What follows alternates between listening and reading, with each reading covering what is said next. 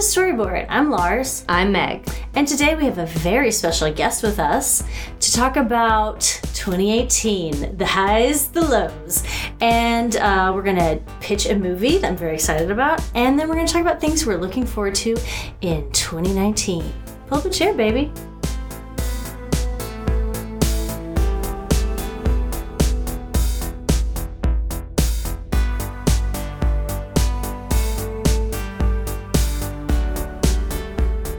So 2018 is dragging itself broken and bruised across that finish line into our new hell year. And we are talking about some of our notable film experiences for the year with our very special guest, Hannah Piper Burns. Aside from being a very close friend of both of ours, Hannah is an experimental filmmaker and multimedia artist based in Portland, who also wrote for Fandor.com up to its recent demise. And Hannah... rip. Let her rip. Pouring one out. And Hannah, you also have a podcast in the works at the moment. That's true. With underemployment comes a podcast, inevitably. I have one in the works called Stars and Roses that will be recapping The Bachelor and The Bachelorette and Bachelor in Paradise through the lens of astrology, or like with an astrological twist. So it will be discussing cast members' placements and how those dynamics are playing out in all of the drama. And that will be starting probably early in 2019. Ooh. So we need the charts for every... So what is the next season starting? It's The Bachelor? Yeah, the next season will be The Bachelor. It starts in, I think, around January 21st. Mm-hmm. And The Bachelor is an Aquarius, which is going to be fun for nobody. It's just a real chaos, right? Yeah. So I will be both looking up contestant birthdays, which will give some really basic sun sign info, but hopefully getting more detailed info on placements, specifically Venus and Mars, which we know ruling because men and women are from said planet. Exactly. Okay, and The Bachelor is nothing if not hyper binary. So. Makes sense.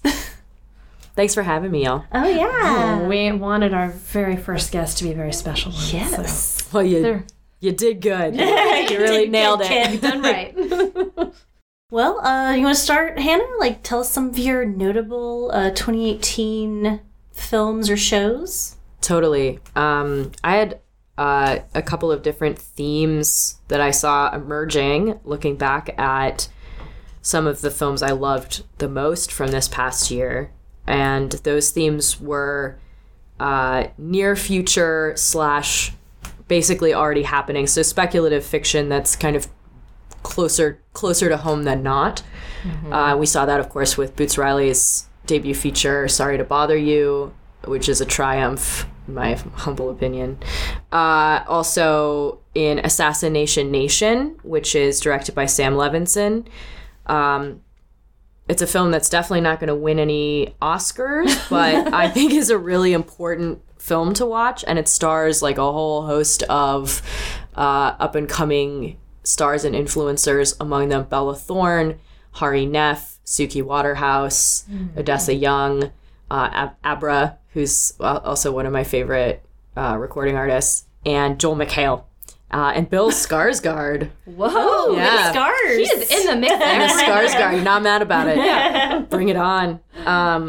There's a new Skarsgård in town. There's just move over, every Eric the Viking. And then I noticed, and also I Am Not a Witch, which was the debut feature from Rungano Nyoni, and it's set in Zambia. It's a fantastic film that the sense of humor is bone dry, but it's about a 8 or 9-year-old girl who is accused of witchcraft in her village and sent to a witch camp where it's mostly older women. It's all older women. So she's the one child, and it's about her adventures, so to speak, in her life after being basically tried and convicted as a witch. It's a fantastic film, and the director based it on actual experiences going to some of these camps that exist in Zambia and I believe Ghana. So they're like witch re-education camps? Well, in the movie, it's more like a tourist attraction. Well, they do manual labor, and then they're also sort of a tourist attraction. So people come and tour the witch camp. So there are a lot of really amazing scenes with like white tourists. And it almost has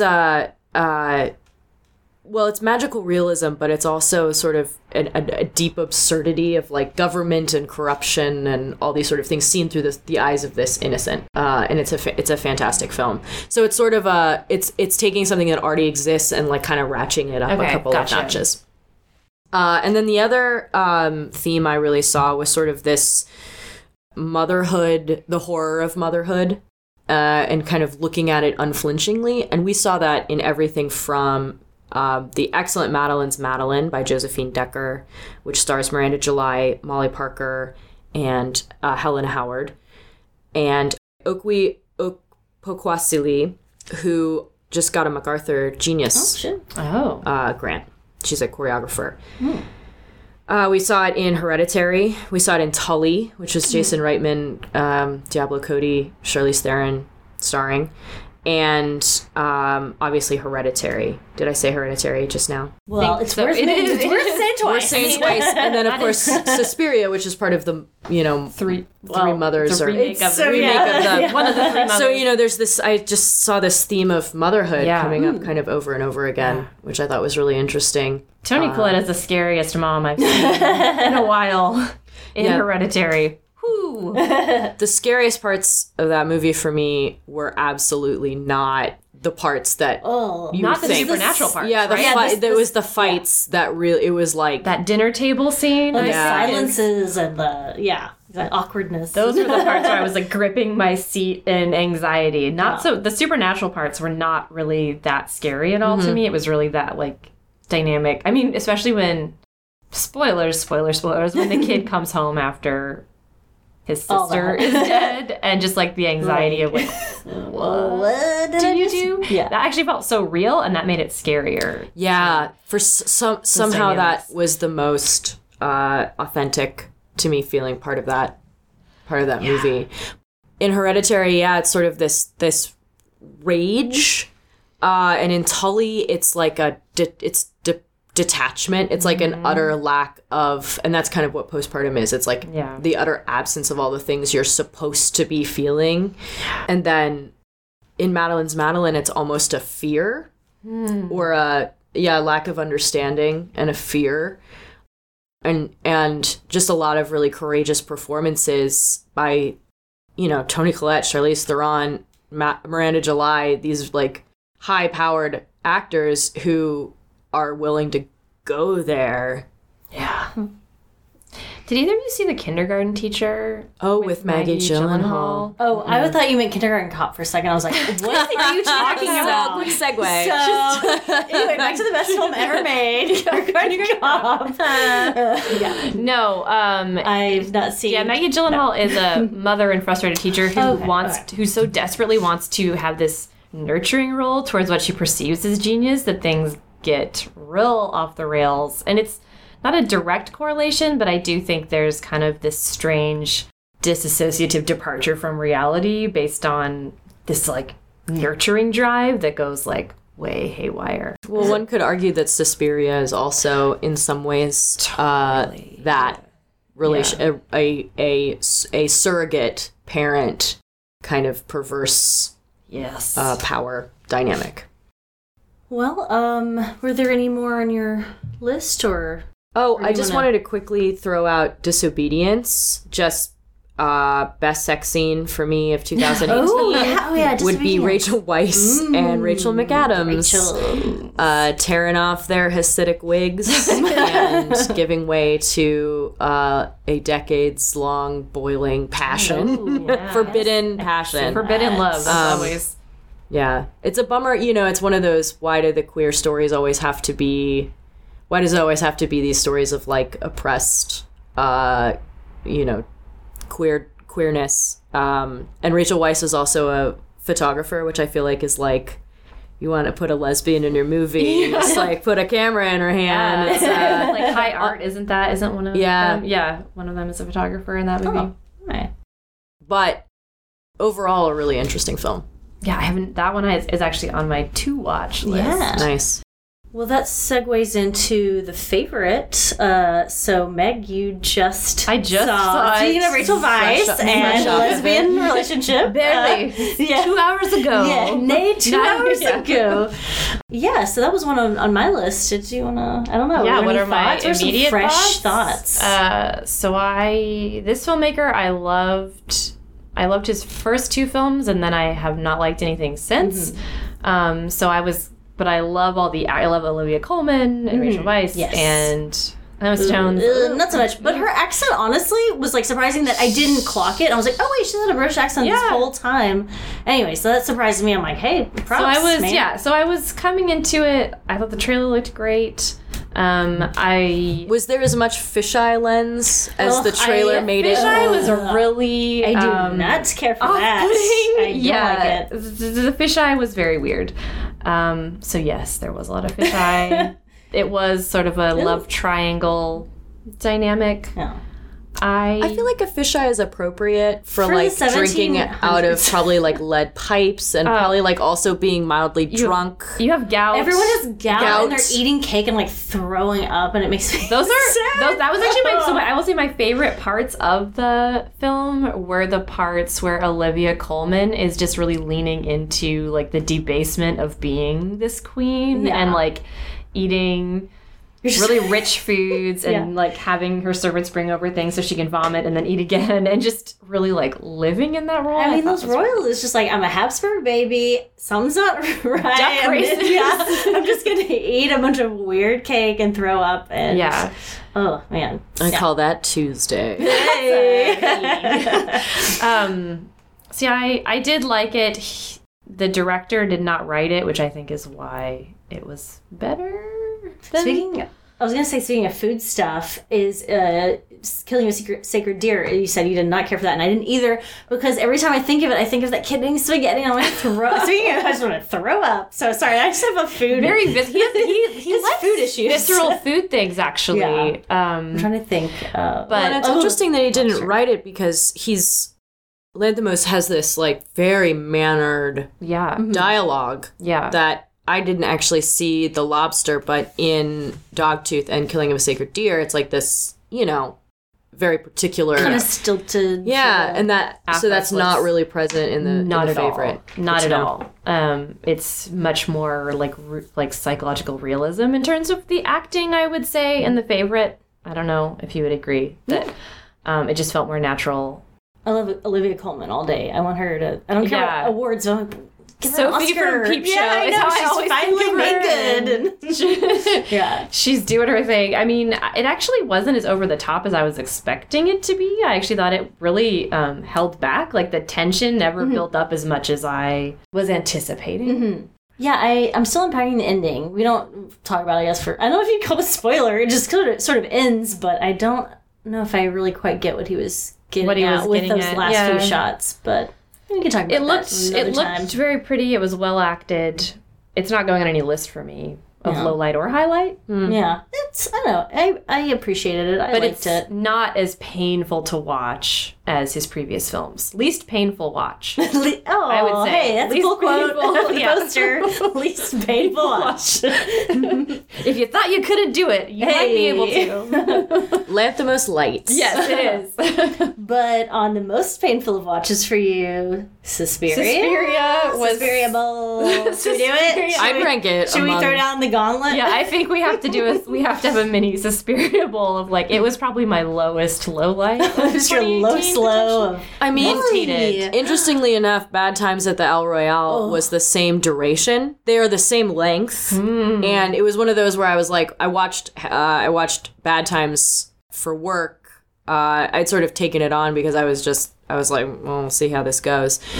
And then I was like, well, I guess I have to watch Suspiria. If I sat through 2.5 hours of this, I pretty much have to go see Suspiria. Yeah, same length. But yeah, I gotta side with Meg on this one. It was a low light. It was a low light for me. And it's unfortunate because for me at least, there were these grains in there of promise that made it almost worse. Like it just seemed like so much wasted potential. And on that durational note, it wasn't the duration that I had a problem with. It was how it was used. Yeah. And what was... Well, it was way too long for sure. It could have been Well, it could have been the same 20 length, but the amount of time, 30 to 40 minutes of it was the subplot with the doctor, which was that I will agree. That literally delete it. Like, let me re-edit it. Delete that scene. Like, Soderbergh gets always re-editing things. Yeah. I'm like, here you go. Just delete that out. I'm fine with that. But that's deeply troubling to me because not only was it wasn't a subplot, actually, because the movie ended on his story. Yeah, that's true. It was not a subplot. I think it could still get cut and the movie would be better for it. Yeah. But I thought a fundamental flaw of that movie was framing it through the experience of that character. That is a good point. Bummed my shit out. Well, it's like, does this white Italian man, like, is he really the person to make this movie he's describing as this feminist art piece, which is really like what went around. That's a good point because I love it. a lot of like 70s like erotica. Yeah. And then 100%. Let's just say 100% of it is made by these like kind of probably pervy. Yeah. I don't, like white European directors. I would prefer directors pervy 70s erotica to self-proclaimed feminist That's the problem. nonsense. Honestly, and tying it back to Mandy, which was another, it was a low for me, but it was also, in thinking back on it, I was unfair in my viewing of it at first because Mandy isn't trying to be anything other than like an elevated heavy metal situation. Like a fashionable version of a stoner rock, like a Pitchfork stoner rock heavy metal Well, it's just album. Pure image. That's what it is. Yeah, you have these images. That's what it's doing. It's and not, that's what I was champagne on board. kisses and Bongwater dreams. And I was mad at Mandy because it hewed so closely to genre conventions that for me I was like, why am I here? Yeah. To watch this movie again, except dressed up in a different, very compelling aesthetic. And looking back on it, it's sort of like, okay, that's not fair, to the intentions of Panos Cosmatos, the director. Whereas Suspiria had all of these pretensions and sort of aspirations to be not just a feminist film, but political and all the in those ways, stuff. The Bader Meinhof stuff. To me, that was more of a specificity of location, which I appreciate when something's not just like, well, it's universal. It's any town, USA kind of thing. I kind of like a specificity of time and place. So I guess why? that's For what? Towards what purpose? What is that specificity serving in the concept in a conceptual way? And it felt, it's like we see that wall. It's like the wall, and don't forget, here's the wall. The wall's right here. It's like why is that? And for me, like again, talking about like mother stuff. The relationship between Tilda Swinton and Dakota Johnson in that movie and this idea of the mentor and the student framed through this like amazing Pina Bausch, Martha Graham, again, aesthetic and choreography, that to me felt like what could have been the heart of the film. I agree. And was just kind of squandered or like used in service of... a lot of threads. There were a lot of threads, like historical threads and big thematic threads that they pulled at that just it wasn't To what end? There's no so what there, I guess. I thought it was about women calling out women. I guess that's how I saw it. I mean, I guess it was like this, I don't know if you call it revenge, but this sort of like, because spoilers obviously and all this, but like I guess I thought, and I can't believe I'm saying it, Dakota Johnson, anyways, but like I'm not a fan of hers, but I guess I saw her as like this overarching like womanness, like womanhood, and she was like, hey bitches, you're evil witches, instead of being good witches, and fuck you, to hell. So I don't know, I guess I saw it like that, like it was like women checking other women. I guess that's how I saw it. I don't know. I guess for me, just because a film passes sort of like a Bechdel test and that you have some themes about relationships between women doesn't make it like I don't think it was actually about anything. It just felt very aesthetic to me. It felt for me as though Guadagnino was like, I'm Italian. I know Suspiria. I can remake this. I can do. And P.S. I know the crap out of women. Yeah, and so it was just sort of like a little paint by numbers to me. It was a paint by numbers of a prestige sort of horror remake, and I also have a lot of questions about why one would waste all this goodwill that, like all this kind of buzz you have built up from your previous films, which I don't like any of them, but why you would waste that on remaking a movie that's already got, like, it's in living memory. It's very recent. I don't know why you would try to drain it of color and drain it of some of the life, and then that's what you're gonna do. I think I'm a weirdo, and I kind of secretly love when someone has the chutzpah or whatever to remake a perfect film. I don't know. I kind of appreciate the courage or whatever, the boldness of that. And I guess I didn't see it as like a straight up remake. It was more of, I guess, I don't know, like a spiritual sister kind of, I don't know, not a sequel, but like in an alternate universe or something. I don't know. Like, I guess I'm a weirdo that if someone's like, I'm remaking a perfect film, I'm like, do it. I might as well. I don't know. So one of my absolute favorite movie of 2018 could be considered, it's a Schrader movie. It is a spiritual remake, basically, of Winter Light. First Reformed is just like a reworking, I would say, of Winter Light, and that is my number one movie of 2018 really? See, that I have a lot to say about. I thought you would hate it because Ethan Hawke. I thought you weren't an Ethan Hawke. I'm not. Okay. And I actually don't really like Paul Schrader. So yeah, First Reformed. I want to hear your thoughts. That is one of the bleakest movies. It was. So I can just say that it is, for me, it blew everything else I saw in 2018 out of the water. He loves to do these sort of academic exercise films, I think, although I was talking to a coworker about this, and it really changed my appreciation for both Ethan Hawke and Schrader. I was like, have I been missing something? Because I just thought it was the most gorgeous film. It's like his own exercise in transcendental style, which he wrote a book about in the 70s. Yeah. It's something that he's very interested in. I think this film, like I said, is kind of, it takes a lot of elements of Winter Light and reworks it. I think there's also a real influence from The Sacrifice, that 80s Tarkovsky movie.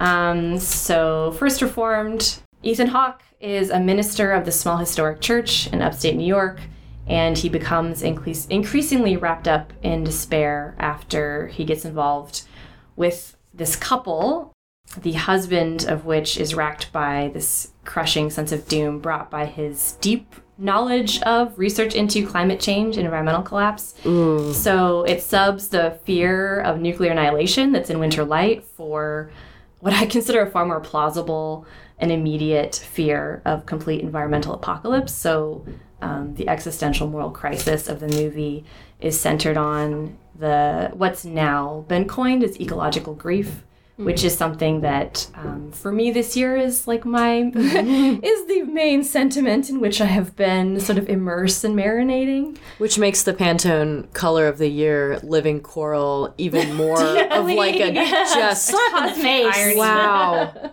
So ecological grief is a term that was coined by the researchers Ashley Consuelo and Neville Ellis, and they both work with severely climate change affected communities. Consuelo with communities in the Inuit communities in northern Canada, and Ellis with farming communities in Western Australia. And so they have an article out this year called Ecological Grief as a Mental Health Response to Climate Change-Related Loss. And they describe it as the grief felt in relation to experienced or anticipated ecological losses, such as the dying coral, including the loss of species, ecosystems, and meaningful landscapes due to acute or chronic environmental change. So that's really the grief that this film centers around. It's a harsh realm, man. It is it's a real harsh realm. Anyway, I think the researchers who coined the term ecological grief don't see it as this mechanism of submitting totally to despair or just totally cutting oneself off from it. And I think this film actually speaks to that, because the ending of First Reformed is all about this ecstatic moment of grace at the very depth of this resolute grief. And I think that lines up with Schrader's ideas about transcendental style, but then it also just speaks to a larger thing that we've all been experiencing this year. I read this really fantastic essay a couple days ago by Alexander Chee, who's a novelist and essayist who's one of my favorites. And the essay was on why grieve, as in the verb to grieve, is the word of the year. And his argument is that we do not need to lose ourselves in grief in 2018, but it's more to be willing to live in the process of grieving. So grieving people we have lost, grieving for a future that is not going to come.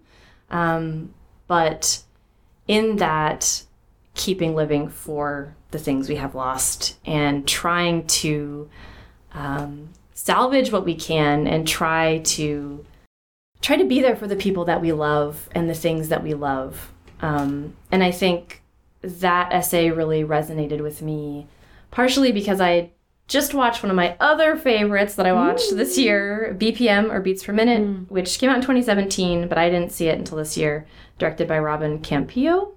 And it centers on a core group of activists in Paris ACT UP in the early 90s. And I knew a lot more about ACT UP in the US, but I didn't know that ACT UP Paris had this huge cultural impact in Europe. And it was co-written by Campillo and Philippe Mangeot, who both were early founding members of Paris ACT UP in the 90s. And it depicts a lot of the nitty-gritty of organizing and activism, but it really centers the love and friendship among those activists. And I think that it's a really gorgeous representation of love and solidarity in a time of catastrophic loss. And I really had to work my way up to watch it emotionally. That's why it took me. I had known about it since it came out, but I was like, I don't know if I can handle this movie. All I can say is that everyone was talking about Call Me By Your Name as this great queer movie of 2017, but that crown really belongs to Beats Per Minute, which I thought was so honest about sex and love and trying to survive when it feels like the fucking end of the world. And I just thought it was so gorgeous. I loved this quote by Philippe Mangeot. In an interview, he said, ACT UP was the sexiest group in the world. I mean, we spent a lot of time in hospitals and in cemeteries, but at the same time, we were young and beautiful and in love. So, since we are living in these days, these last days, the Anthropocene, I think I'm very interested in films that allow us to work through those emotions and realize that death is coming, fight like hell, and be free. That's a perfect segue into another one of my favorites or notables of this year. You Were Never Really Here by Lynn Ramsey. And it is pretty much about the sad chaos of violence. So most, if you got a guy with a weapon and a revenge, it's like, okay, I'm seeking revenge. I got to find this young girl and I got to seek revenge on this guy that's slighting her or whatever, And we're like, okay, we've seen that a million times. Yeah, if you read it on paper. You're like, no, that's a never watch. But Lynn Ramsey is amazing, and so it ends up being first of all, Joaquin Phoenix, who I usually never really think about, but his physicality is so great because he basically kind of walks almost I hate to say a primate, but he has this hulking sadness to him. Yeah, he does. His body is so different than it was. He's a sorrow obelisk. Yeah, well, in The Master, his physicality, obelisk. His physicality in The Master is so different. It's so perfectly 40s. Anyway, so I was just thinking about that, but it kind of builds to this ending. And so again, all movies have taught us it's okay, first of all the violence is off screen. So I love when someone can treat violence in that way of it's not something to be glorified. It's awful. Yeah. You don't want to see it. But in the end, he's going through this house trying to find, I'm like a baby, so it's object permanence problem where I'm like, okay, I can't remember everything. James and I were trying to talk about last night where I was like, what happened in that movie? Tell me everything. So from what we can remember, he's trying to find the girl in this house of this it's basically Pizzagate. No, for real, no. He's looking for this young girl in this house, and so he finally finds the girl in the room of the older like, rich man that's taken her, and so he thinks there's gonna be this confrontation, the weapon in hand, ready for a rumble, and I mean, spoiler alert, skip 15 seconds. The girl has killed the guy in this really awful fashion, and so it's like. It just goes to show, like, you didn't see that happen. You think you're going to get this moment of, like, yeah, the man's coming in to save the day. Yeah. And it's like, no, it's just like the girl had to do it. She's going to be traumatized for her whole life for everything that's happened and this. And there's just such a weird, it's just very jarring because you're used to these beats and these moments in these movies, like, can, like, take in.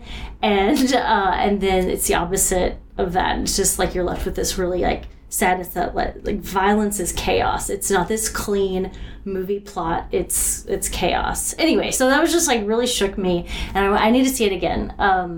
So yeah, that was a big one for me, and that as I was mentioning, Taken actually reminds me of like a little aside. There is this Liam Neeson movie that is no one talks about, and I can't believe I like this movie, but it's called A Walk Among Tombstones. It came out a few years ago, and actually to call back to The Master as well, I believe it's the cinematographer from The Master. Anyway, it's like it's a very similar story in a way, like where you think Liam Neeson, he's going to be like, you know, knocking heads together and whatever, saving the day or whatever, and it's actually really like sad, and I hate to say beautiful, but it's got like a sad chaos to the violence in it, or lack thereof. Anyway, it's actually worth a watch.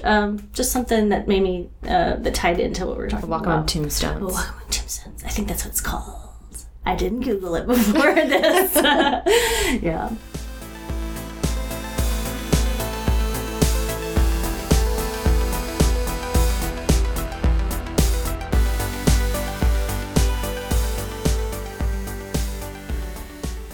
One of my 2018 favorites that I don't feel like I heard enough about was The Miseducation of Cameron Post. Oh, yeah. With Chloe Grace Moretz.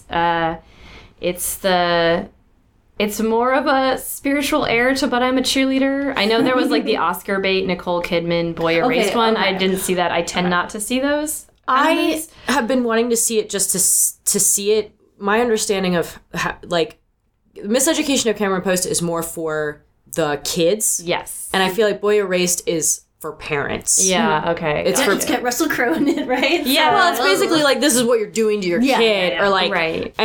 And Cameron Post is more sort of, it seems more, it has more of a spark. It has more of a... It centers the kids entirely. Yeah. The parents and the families really fade into the background, and it's like set in, I think it's Montana, somewhere upper north, like Mountain West in the early 90s, and it totally, fully focuses on the kids and them realizing, like, we just need to survive this, and how are we going to do that? Like, the sort of family dynamics prior just fade away, and I really liked that.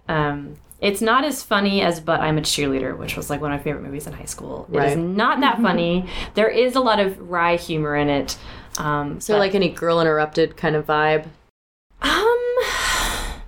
No. There's not really, because none of them have any kind of mental illness.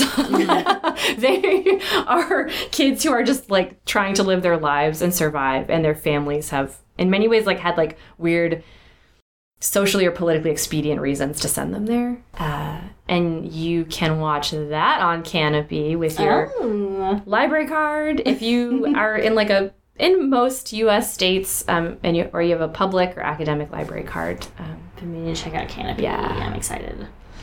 I'm just going to run through both because the year is not over and there are a few things coming out and a few things that are in theaters right now. Yeah. So this is kind of my 2018 FOMO list. I'm going to run through it as fast as I can. Yeah. Hale County this evening. Debut documentary feature from Ramel Ross. It is really takes a lot of risks. It is a portrait of Black Southern life that is, I think, a new vision, a new voice. Roma in theaters right now, Alfonso Cuarón. I've told people to go see it, and they've gone and seen it and been like, "This is amazing." Nobody doesn't like it. Haven't seen it. Not a single person I've talked to. Border. This is the Swedish entry into the Academy Awards this year. Mm-hmm. It is at Cinema 21 until the 20th. so it may be out of theaters by the time this airs. But it's directed by Ali Abbasi. It is a kind of update on a Swedish folktale. Okay. And it's like a romance, but also there's magical realism. It looks really, really good. Okay, so, and I'm afraid I missed this. It's playing in Seattle at Northwest Film Forum. I'm thinking about taking a day trip just to see it, which is Lee Shang-dong's Burning, based on the Murakami story Barn Burning, starring Stephen Yeun from Sorry to Bother You. It's a South Korean film. And then currently available online that I didn't see this year but look amazing. The Wild Boys, French film with all women actors playing men. It's almost, it feels Madden-esque in a way. It's black and white and absurd and sexy and strange. Tyrell, directed by Sebastian Silva, who made Nasty Baby, starring Kristen Wiig. Tyrell is, it drew a lot of comparisons to Get Out, although it's much more like The Plumber, I would say, in it that it's like this relentless microaggression. And it also stars Michael Cera doing what he does best. And then Slice, which looks really fun. Horror and pizza, starring Chance the Rapper and Zazie Beetz. Like, it could be really cute. Okay. And then Christmas Day, if you're like me and like to spend your Christmas Day going to the movies, you could do a double feature of If Beale Street Could Talk, the new highly anticipated Barry Jenkins film based on a James Baldwin novel story, and Vice, which is directed by the guy who did Anchorman and The Big Short, and stars Christian Bale as Dick Cheney. Sure. Dick Cheney by way of Batman. And Amy Adams. He cannot do the voice. He can't. Once you hear it, it's like, and then you're like, is Batman Dick Cheney? Because actually that kind of tracks. That all the tracks. And that's, and one more, Rafiki, which is a Kenyan film. It made some headlines because it was banned in Kenya because it is a queer coming of age love story set in Nairobi. Looks awesome. Yeah. And that's and the favorite. So that's my big FOMO. It's going to be a busy week and a half. Yeah. The only thing I have to add to that is Shoplifters, which was directed by Koreeda and the director of Still Walking, a lot of films I really love. And it's supposed to just be like an incredible constructed family movie that I have been looking forward to. And the only cinema in town that's showing is showing it at 9:50 p.m., which is way past next time. We know. So I don't know. I'll have to see it at some point. Where's the grandma showing? That's what I want to know. I go to movies at 3 p.m. I saw was going to say, the 9 a.m. showing? Yeah, that's me. I love a 3 p.m. movie. Yeah, me and the Silver Hair Club are there. We are there 40 minutes early to get our seats. Well, something I'm looking forward to watching in the coming year, ASAP, is something it blows my mind that I've not heard about this. It's called Strange Angel. And as I was looking it up, it was like by David Lowery and Ben Wheatley, two directors I admire. And David Lowery. Yeah, and because he's worked with, oh my God, I'm totally blanking. He did like Ain't Them Body Saints and and like Saint Nick and stuff. And so I was like, wait, they're directing something together. I was confused. I looked it up and I was like, wait a minute, this is a series. And then I was like, wait a minute, this series has already happened. It's a series that was meant to be on AMC, and now it's on CBS All Access. So I'm like, okay, so no one can watch it, so no one cares to watch that. Okay, so it's on my God. Are you Googling it right now? Okay, so I'm sure you're seeing this right now. It is a show about the real-life 1940s rocket scientist, whose name I can't remember, that fell in with the occultist Aleister Crowley and his sex magic. And, it's a show about No. Yeah, sorry. Jack Parsons, Jack Parsons, brilliant scientist by day, straight up Satanist by night. Brought to you by CBS, baby. Like, what? This is so exciting. I'm obsessed. I've been obsessed with Jack Parsons. He has a Scientology connection, which is that L. Ron Hubbard moved into his mansion, and they were they were doing rituals together to call a woman to them who would help them with this ritual to create the Moonchild. That's right. And then Marjorie Cameron showed up one day, and they were like, ding, ding, ding, ding. Yeah, they were like, nailed it. But like, L. Ron Hubbard was in a corner chanting while Jack Parsons was impregnating Marjorie Cameron. Oh, boy. So Again, I've been like deep off in this Jack, and I just love the idea of like a scientist who like buys a mansion and just filled out a ad, and he was like, artists, commies, poets, free love. You know, it was like sex magicians. It's a real scene. Yeah, it's happening. It was a real scene. Yeah. It's one of those like I was clearly born at the wrong time. That's very exciting to me. I can't believe I haven't heard of this. I'm freaking out. I know. So I don't know. I was like, were they trying to bury this? CBS was like, oh, this is not our brand. I watched a trailer and I was like, and again, great directors on this. Yeah. So I'm like, all right. Yeah. Like, but I'm sure they were directing it when they thought it was going to be an AMC. Right. And so the trailer kind of looked more like Man in the High Castle, kind of. Was that Professor Marston in Wonder Woman? Which I'm like, no. Yeah. So I can't attest that it's like good. It's just, it's a theme that I'm like, I'm on board for checking that out.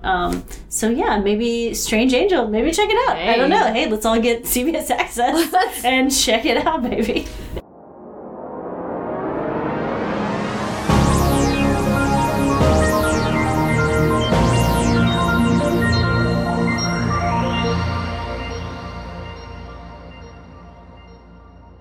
All right. You know what time it is. It's Pitch Perfect.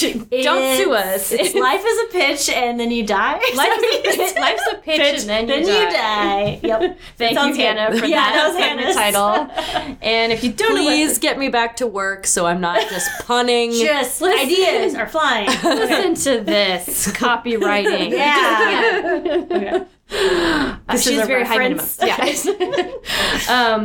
So if you don't know what this is, we each bring elements unknown to one another, and we debut them for the first time, and we pitch an original idea for a film on the spot.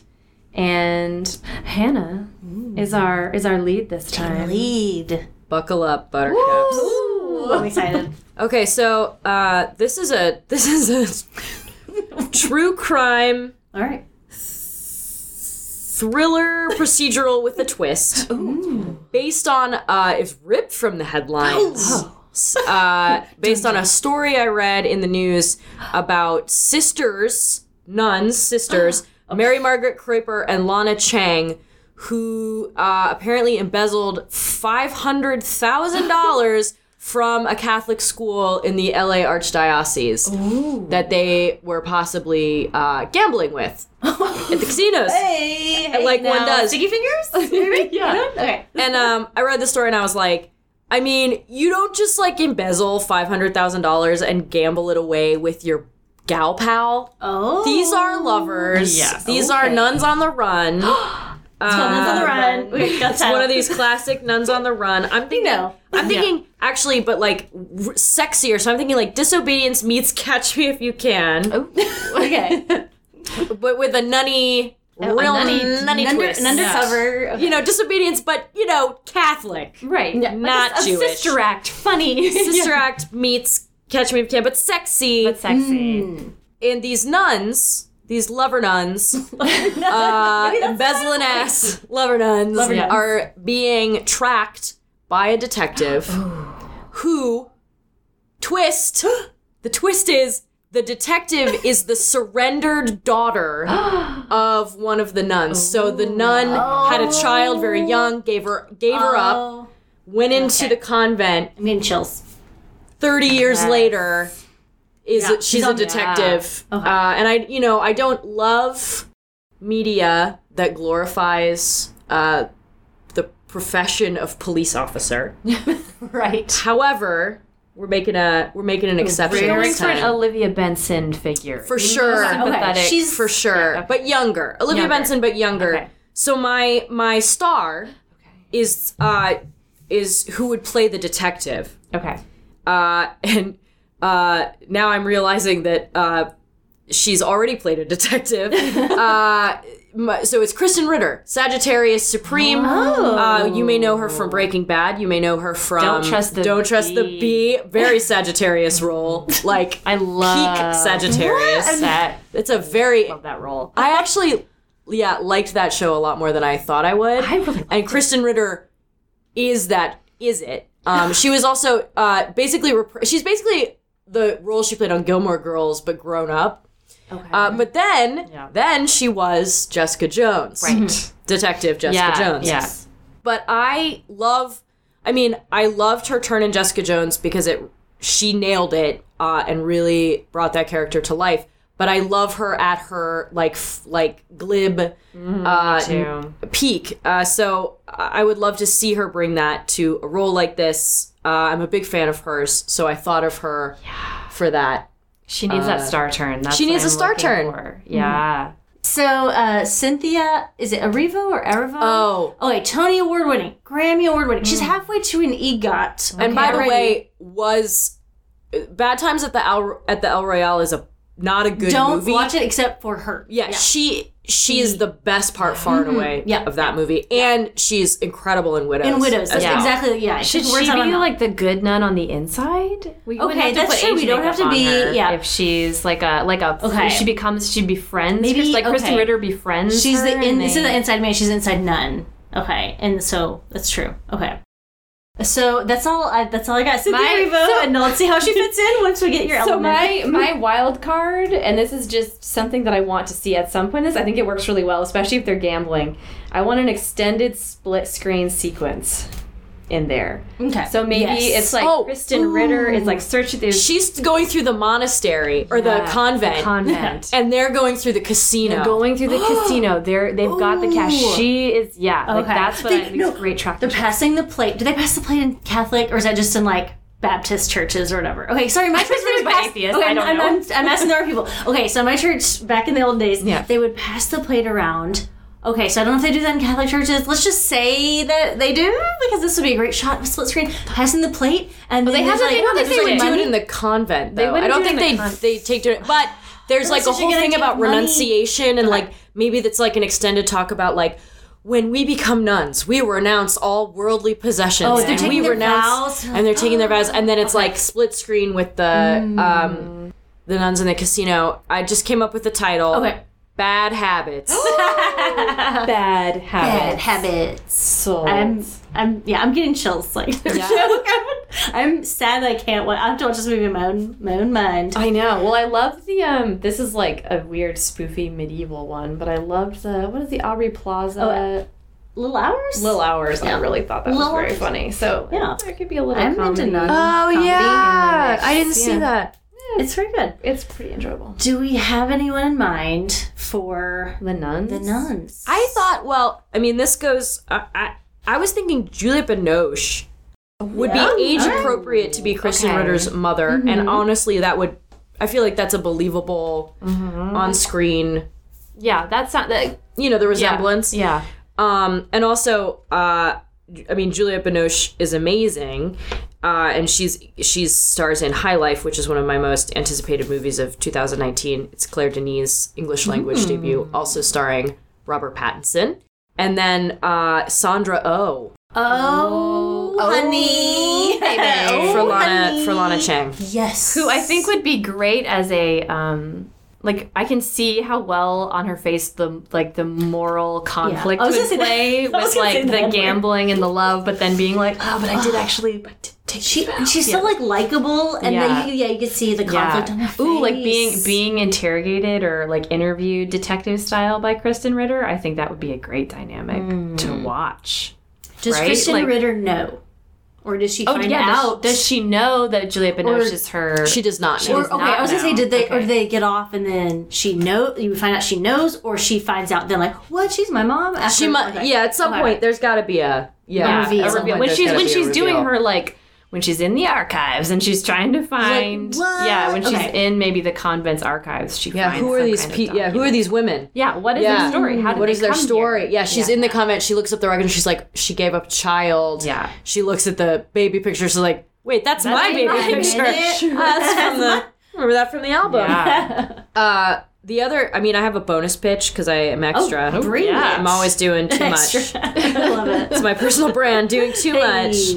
Well, so on Lars's recommendation, I listened to this CBC podcast from about a year ago called Uncover Escaping NXIVM. Ooh, yeah. And NXIVM is a multi-level marketing cult run by Keith Raniere and Nancy Salzman. They are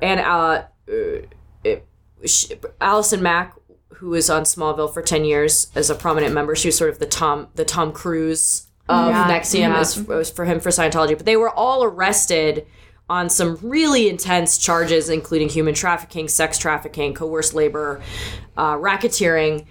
What even is that? And I could literally, the amount of research I've done on NXIVM in the past week and a half is so staggering and stupid that I could literally talk about it for an hour. But what I found really interesting about one of the many things is that NXIVM did recruit successfully a lot of these genre TV actresses. So not just Allison Mack, but 2 actresses from Battlestar Galactica, Nikki Klein and Grace Park, who plays Boomer. Nikki Klein, who plays, I can't remember her name, but she's one of the main characters. And Sarah Edmondson, who is she's on many things, in many roles, and Jen Cobalt, who's also an actress. And so I thought it would be really weird to do like a Kate Plays Christine style experimental documentary where close up. And Kristen Crook also, who was on Smallville. So like get all these actresses that escaped NXIVM to act in the movie about NXIVM. Yeah. And then it like follows them off set and being like, I can't, like talking about like, I can't believe this, like go real meta with it. But also I'm really excited I really hope that there's some juicy trial coverage because it's gonna go off. We've got suburban MILFs branding each other in upstate New York basements. We've got Seagram's gin heiresses. We've got... It's so like Goop. It's just it's Goop adjacent. Yeah, it's Goop adjacent. Out of control. I did watch the SVU episode. There is an SVU episode that's ripped from the headlines about next year. Oh my. Oh yeah. So please do watch that as right. Oh my, Olivia Benson. That was this season 20 or whatever. Oh wow. I'm looking that up. Well, thanks for joining us. If you like what you hear, first of all, every film person we mention, article, we always drop a link in the episode notes. So I've had a few people mention to me that they are like Googling things frantically listening. You don't need to do that. You can just click on the link in the episode notes. That's good to know because I have historically been one of those. One of those. One of our 2 listeners. Yes. Okay, good. Both of you, just so you know. So I'm telling you in person and I'm telling you on recording. You can just check out those episode notes and we've got the links in there for you. And if you continue exploring us in your podcast app, you can leave us a rating or review and subscribe to keep up with us. I'm not talking to you specifically, Hannah. I'm just making eye contact with you right now. Both of you that are listening, the other 2.